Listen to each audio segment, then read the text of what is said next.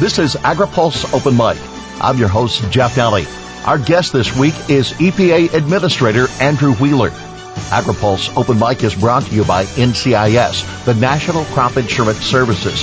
America's crop insurance industry provides individualized protection on more than 330 million acres of farmland. Crop insurance remains the smartest, most efficient way to secure America's food, fiber, and fuel supply. AgriPulse Open Mic continues with EPA Administrator Andrew Wheeler next.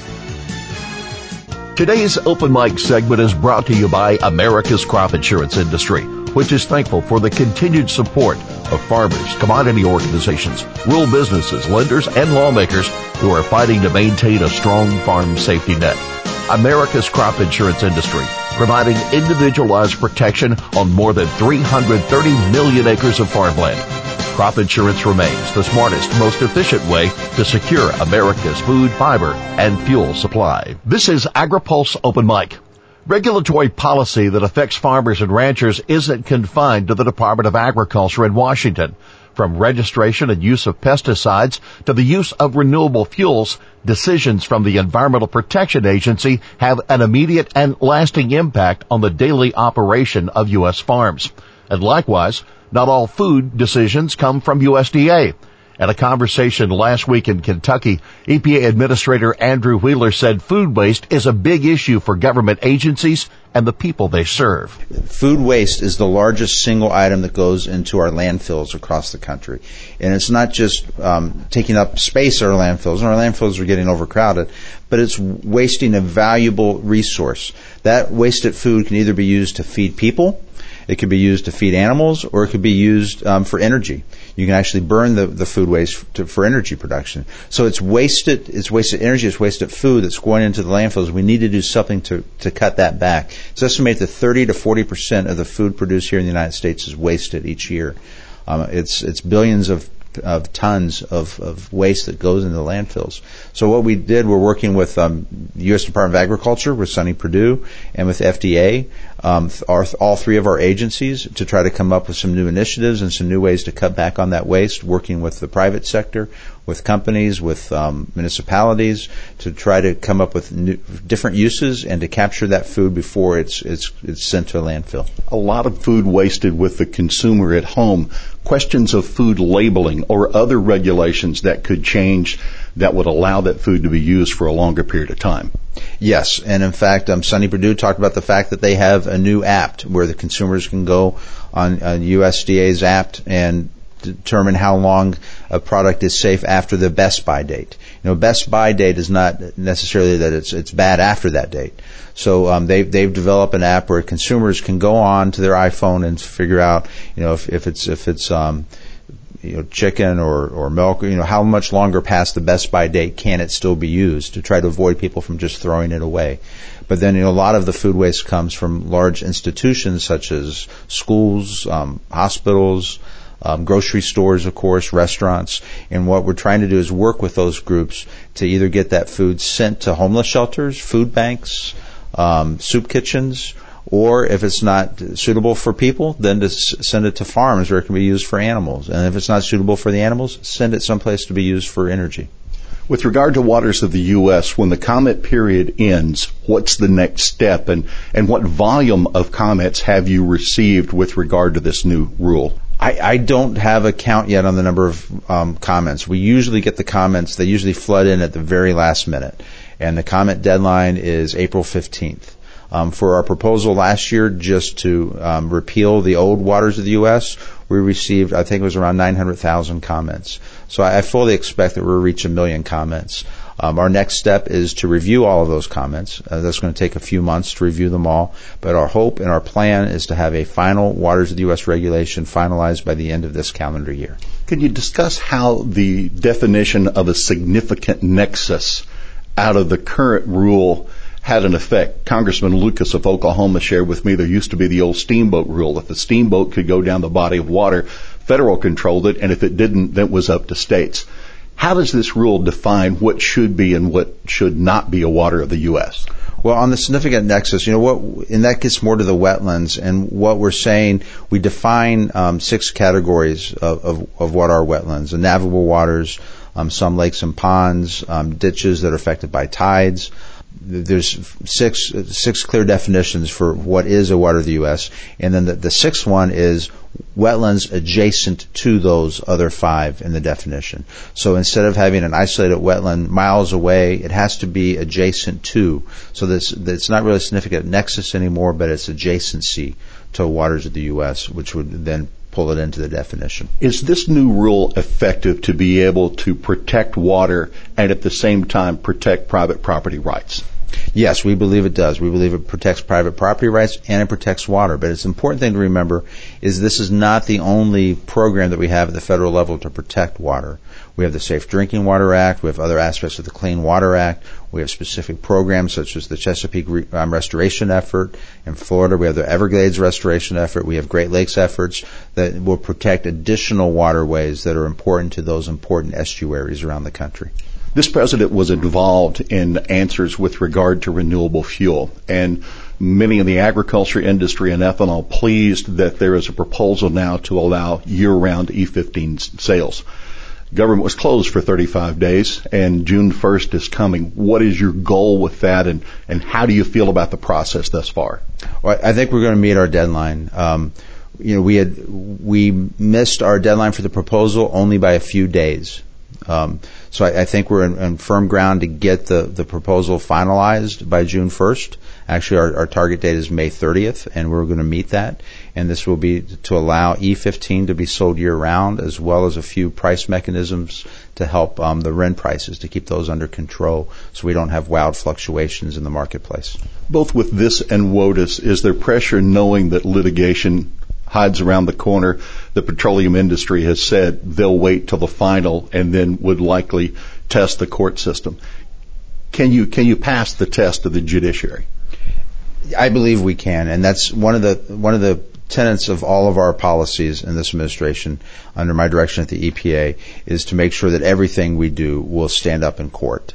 I call it durability. I want to make sure that our rules are durable and that they will be upheld in the courts. And we don't want to just put out a regulation for regulation's sake. The Obama administration, if you look at what they did on the mercury from the power plants, they knew that they went beyond the law. The Supreme Court eventually overturned it, and the EPA administrator at the time said, well, it doesn't matter because everybody's already complied with it. That's not the way regulatory agencies should operate. We should only put forward regulations that follow the law. And if we're successful in following the letter of the law in court decisions, then our regulations will stand up in court. Many in agriculture are very pleased that they have a chance to see the EPA administrator face to face. You met with farmers again this past week. You heard their comments. How important from being in this position to work closely with those from the land and those in industry? Oh, it's very important. You can't sit in Washington, D.C. in an office building and write regulations and write programs that affect millions of Americans without understanding what their problems and concerns are. I have to get out and meet with the farmers. I have to get out and meet with environmentalists. I have to get out and meet with everyone. And that's the only way you can have good public policy is by listening to the people, understanding what the concerns are, and then putting forward sound policies. Do you feel like you can work with farmers and continue to maintain voluntary programs and achieve the goals to protect air and water? Absolutely. If we treat farmers as partners, farmers want to protect the environment. They're the stewards of the land. They don't want to pollute the land that they make their living from. It's very important to work cooperatively and in a partnership with people such as farmers. Farmers do amazing things for the environment, and we need to learn from what they're doing, and there are best practices. Different communities around the country, different farming communities, different states will institute different pilot programs or different best practices, and what we need to do is help educate the other farmers around the country as to what the best practices are, and that's part of our role.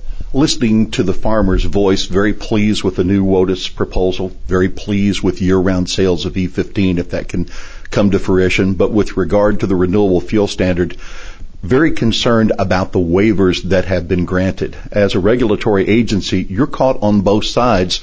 You've been challenged on both sides with regard to these waivers. Where did they come from, and how difficult is it to administer this particular area? Well, this is a very complicated program, and it involves both the farmers and production of ethanol, as well as the oil refiners and the oil companies themselves. But the Clean Air Act, which is the legislation that created the RFS program, specifically created a small refinery exemption program. Congress at that time wanted to make sure that if we have an RFS program of promoting the use of ethanol as a homegrown fuel, that we don't at the same time jeopardize the economic viability of small refineries. And it's very important to note that we're talking about small refineries, not the size of the parent company, but the size of the refinery itself. Most small refineries service a very small geographic area. Oftentimes they're in parts of the country like the Rocky Mountains, where they're the only source of the fuel in their geographic area. So it's important that we don't have a program that drives those refineries out of business. And you have to look at the viability of each refinery as they apply for the program. What we're trying to do under the Trump administration is provide more transparency around the small refinery exemption program. We created a dashboard on our website last fall where we publish the information about the program to make sure that everybody understands what we're doing and why we're doing it. For years, EPA did not implement the small refinery program, and we were sued 3 times, and we lost all 3 times. So the courts have clearly told us that we have to follow the law, and that's what we're going to do. And the farmer, though, on the other stand, understands that there's 15 billion gallons to be produced, and then they hear under previous administrators that 2 billion plus gallons weren't produced and weren't reallocated. Is there a way for those waivers that are granted to have other refineries make up for the void? Not really. Not the way the program is set up or operates and under the law. You can't just reallocate them. And if you think about it, if we start reallocating back to other refineries, then you'd have additional smaller refineries then start having the economic hardship because they'd have to pick up more of the slack. So you just have a cascading effect. But what's important, what we're trying to do to make sure that we get closer to the 15 billion gallons under the statute is going to E15 year-round. We're trying to open up new markets for ethanol. So by allowing E15 to be sold year-round, that should increase the amount of ethanol that's used. If the U.S. is able to export more ethanol, how will that affect RINs? Well, that's another example. We certainly encourage the export of ethanol, and that will also help on the production and on meeting the 15 billion gallons. Stepping just a little further away from the issue and something that's in headlines today, and this is a debate about science. The Environmental Protection Agency, before your tenure, said that glyphosate is safe for farmers to use and not likely to cause cancer. But yet we have seen cases as late where another judge and a group of peers have suggested that it may well have and awarded damages. Is the EPA's regulatory review process on trial in the court of public opinion here? And how frustrating is it to deal with issues like this now that are so important for farmers?